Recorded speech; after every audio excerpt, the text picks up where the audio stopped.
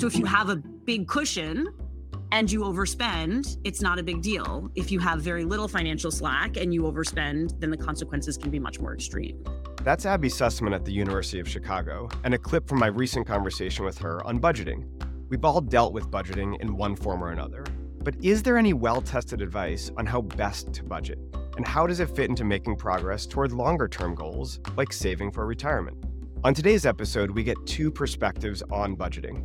To give you a sneak preview, while we all know that keeping track of how much you are earning versus how much you are spending is a crucial part of managing your finances, the importance of the details of the budget, or the lack thereof, may surprise you. Financial decisions are endlessly complicated. There's a whole academic literature that tries to study them and improve them. And of course, there's a whole financial advisory industry that tries to help people improve their decisions as well. But there exists a divide between the two. I'm Hal Hirschfield, a professor of marketing, behavioral decision-making, and psychology at UCLA's Anderson School of Management. And on the behavioral divide, we study that gap and try to figure out what sort of insights can we learn to help people make better financial decisions. My guess is that most of us at some point have thought about budgeting. Maybe we've done it, maybe we've made a spreadsheet or balanced a checkbook or logged into Mint, or maybe we've just considered doing it. Now, I want to stress that heading into this, I had a working hypothesis that stricter budgets would be more essential to long-term financial planning. So I sat down with Lowell Parker, a certified financial planner and a wealth advisor at Merriman Wealth Management in Seattle, to get his perspective. Now, Lowell's been doing this for more than 15 years, so this isn't his first time thinking about these topics. In my conversation with him, we try to uncover how budgets fit into the long-term plan that he establishes with his clients. Today, I really want to talk about the budgeting process. Part of what I'm curious about is how you start thinking about getting clients to be more conscious about their spending and their actual budget today so that they can save more. And I think that's what it is, right? I mean, it's setting up a financial plan so people understand, well, here's the situation, right? Here we are today. Here's the assumptions that we're making. If it's your goal, like you told me it was your goal to retire by the time you're 60 years old, this is what that means for your budget, right? So if your goal is to retire earlier, here are the levers that you have to pull in order to make that work. And by the way, like, we also want you to enjoy your life today. Like, not everything needs to be for tomorrow in the future. So here's the levers that we can pull. And this is what X and Y mean with respect to your ability to retire, with respect to your ability to make work optional. So I'm curious, when it comes to that conversation, where do you find that your clients have the most difficulty? Where do they really have a hard time saying, oh, I can do this or I can't, or, where do things get messed up there? Well, I mean, it's the instant gratification. I mean, I think that we're all wired to. And so just, I think giving people a sense of, really what they can accomplish with their money, and hopefully that kind of aspirational ability or that aspirational goal for them to set themselves up well. But yeah, it's hard kind of in the near term when you have these competing demands for your money. I think, specifically, the case that I think that I see that is the most difficult is kind of a mid-career professional, for example. So I think you're constrained from a financial perspective for sure. You've only got so many resources, but somebody who has 2 kids, 2 jobs, is running in and out of the door, doesn't have time either. So I think the time element in that specific case can be very difficult. And that doesn't just have to apply to a mid-career professional. I mean, we're all busy, right? And so it's not it's time is not as quantifiable. I mean, I suppose it could be, but it's not like putting money in your 401k, for example. But I think time is a super important consideration and a constraint that we face as well when we're trying to figure out our budget, when we're trying to figure out our plan, so on and so forth. It's so interesting. I didn't think you were going to go there. I thought you were going to talk a little bit more about, categories where people might mess things up. But of course, you're absolutely right that, like, literally just setting aside the time to make that budget and to think about how to consider spending categories now so we can save more later has to be a big part of the equation. So I'm curious, how do you grapple with that? What do you do when you talk to a client and they say, I don't have the time to sit down and do this sort of thing. What's the solution there? Yeah, I mean, I think, and it's interesting that you bring this up now, because I was just having some correspondence with kind of a client who has been meaning to get, all of this information to me, and they finally did. Like, it took some pulling and some pushing or whatever, right? But I think that's how we do it, right? It's re-articulating to people the importance of this, right? Your financial health, your financial goals are so important. So, I think what I told this person specifically, and generally what I'll tell people if they just can't find the time to do this is, well, don't forget how important your financial future is. And by the way, don't forget how important it is for your children and for your spouse and, everybody else that is financially dependent. And we have this great opportunity to get it right because, remember, the time is one of your biggest allies in investing in the markets, for example. So I think it's, you don't want to be overbearing, but pushing a little bit and then reminding people, in the case where they engage in a relationship with a financial planner, for example, the heavy lifting that you're going to do is entirely on the front end, so you're going to take maybe an hour or two, and gosh, I know you're so busy, but if you can just carve off 2 hours, the rest is going to be downhill and we'll help you manage everything. And obviously that's a specific case where you're working with a planner. If somebody's not, it's a different discussion. They have to take the onus upon themselves. When you're thinking about setting a budget and a spending plan, how detailed does it really need to be for the client? Yeah, I don't know that I really worry so much about the nuances in the line items of a budget. For example, I think that the thing that is really important to me, to my clients, is looking at the long-term plan and understanding what the savings goals are. And to me, if people are hitting their savings goals, we don't have to worry again about the line items of the budget, because if they're hitting their savings goals, we're building the plan and we're going exactly where we want to go. So it's not that we don't have to stick to a budget. It's just being super strict to it may not be the most productive thing. So do you find that there are, certain events or times of the year, especially, after that plan has been made, do you find that there are certain events or times of the year when clients may have a particularly hard time sticking to a plan that they've set out with you? Or does it just kind of ride? Like, once you've done it, does it kind of just set you set it and forget it? I'm curious what your experience has been there. One of the things that I advocate for very strongly is, once we've figured out, kind of your initial budget, and once we've figured out your savings goals, and once you've got, we haven't talked about this, like once you've got your emergency fund set up, right? That's super important, right?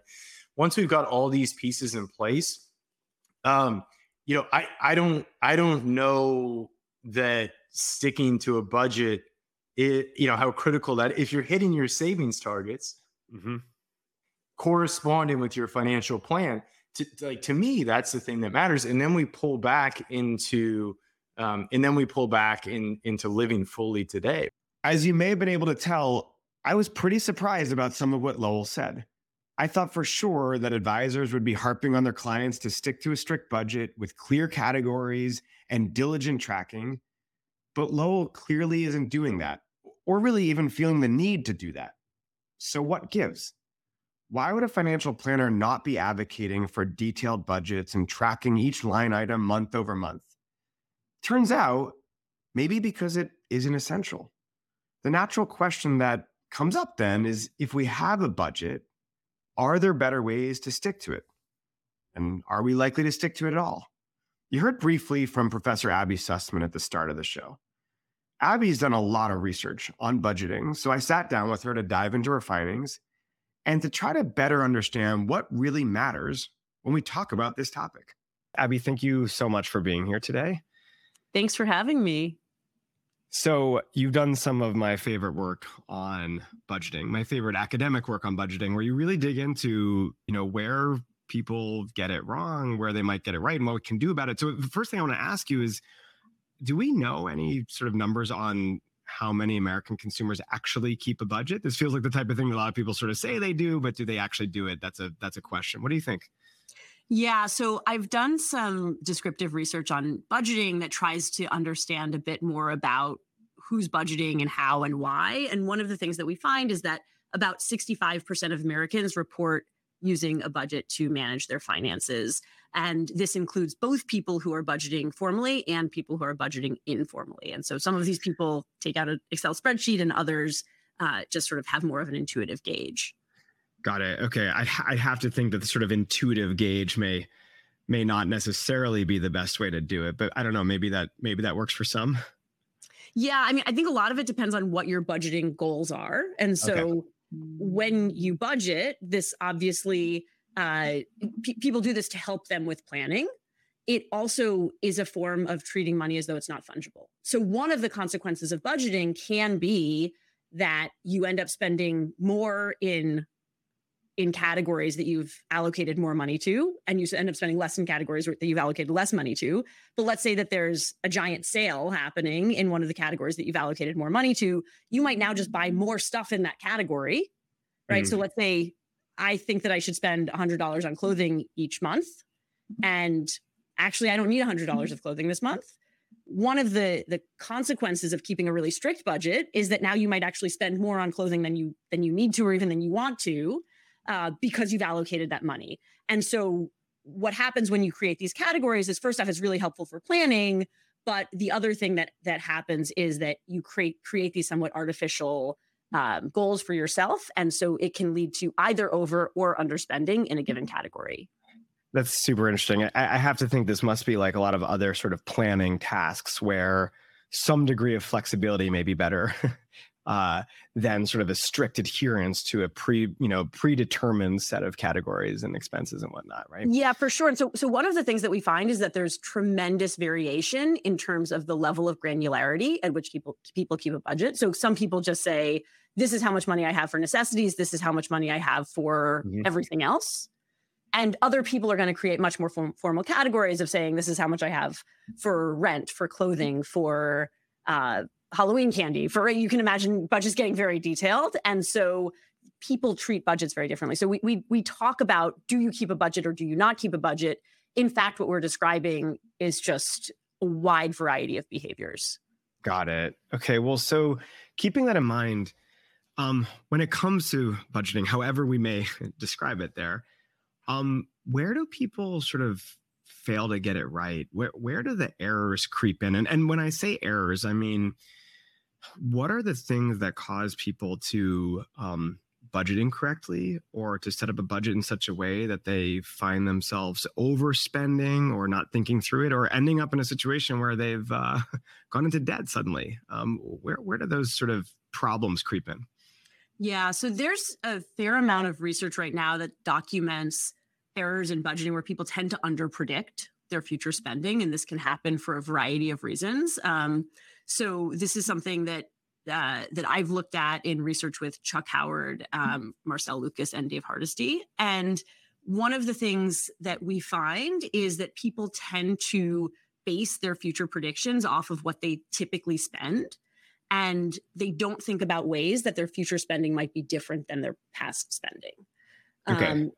And what that means is, let's say that last week I spent money on a bunch of things that I usually spend money on. So I spent money on groceries and rent, but I also spent money on some really atypical purchase. So I spent money on, a birthday present for somebody who I don't usually spend money on a birthday present for them. What I'll do is I'll predict for next week that my spending is essentially still it's the rent and still it's the grocery purchases that I had, but now I don't think that there's going to be another substitute for the birthday present. I just treat that as nothing, essentially. And this is consistent with other research that I've done with Adam Alter that looks at how we think about spending on exceptional purchases or these sorts of one-off purchases. And we tend to treat atypical purchases or things that we don't usually spend money on as being one-time in nature. And we don't think about ways that while we might not spend again on that specific expense, there's likely to be some other unpredicted expense that's going to take its place.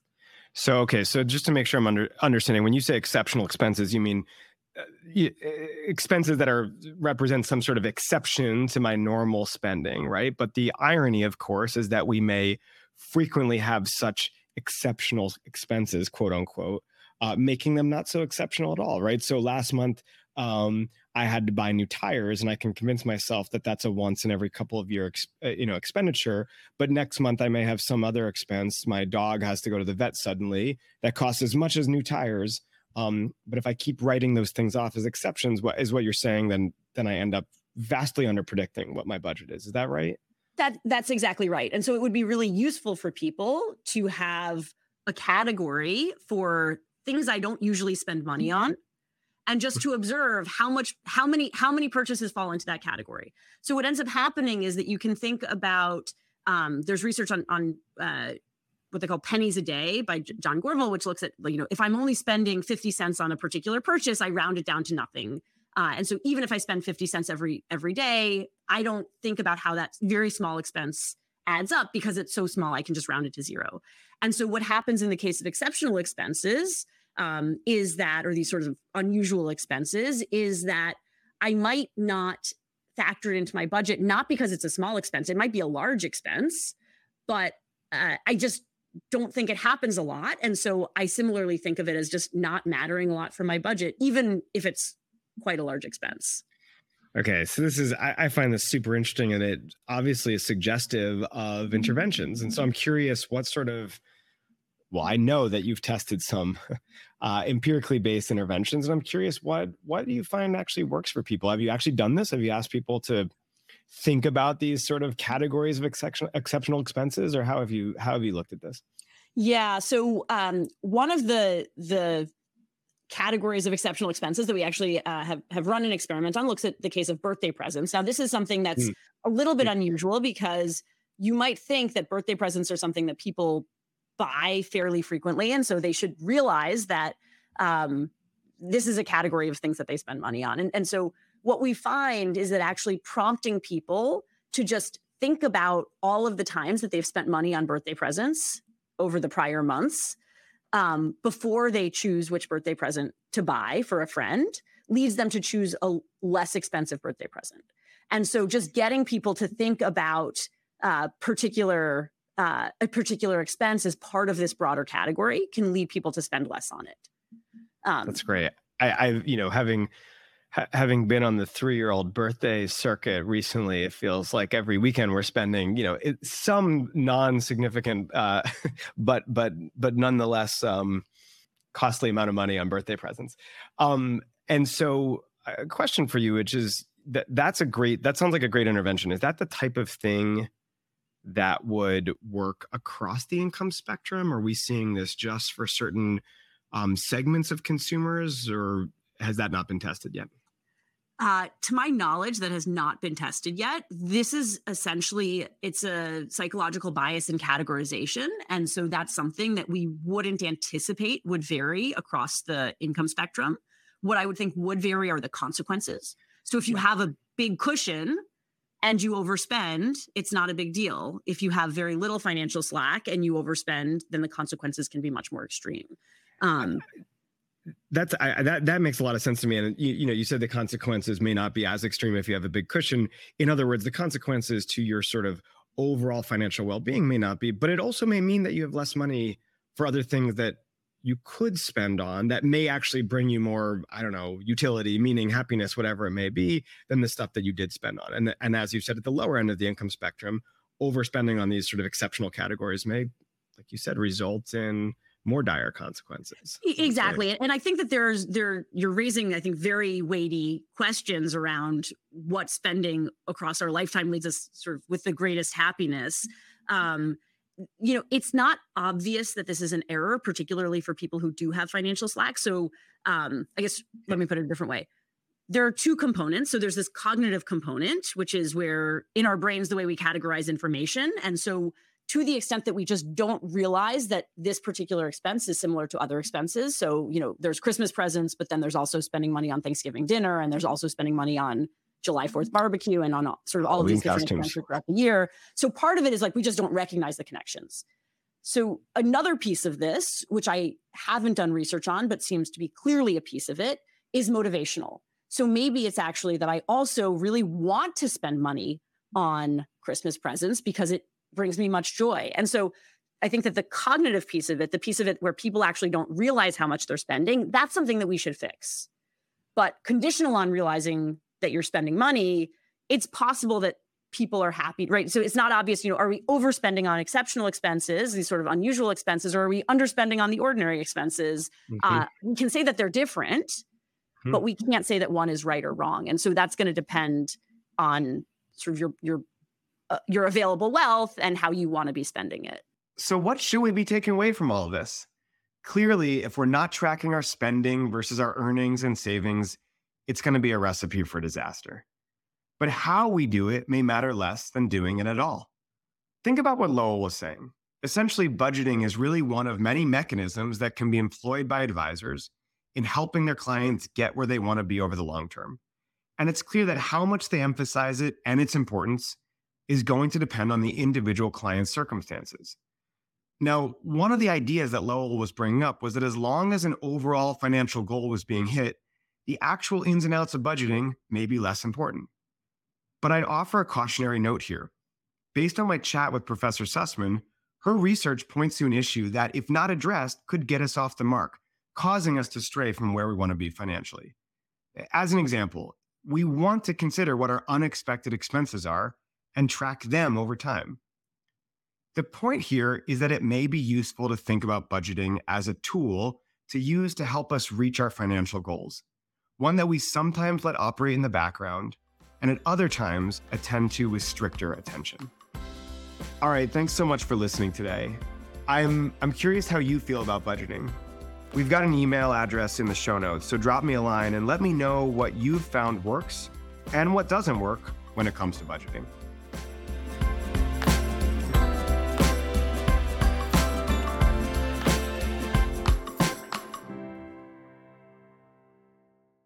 You've been listening to The Behavioral Divide, brought to you by Avantis Investors. This material has been prepared for educational purposes only and is not intended as a personalized recommendation or fiduciary advice. It is not intended to provide and should not be relied upon for investment, accounting, legal, or tax advice.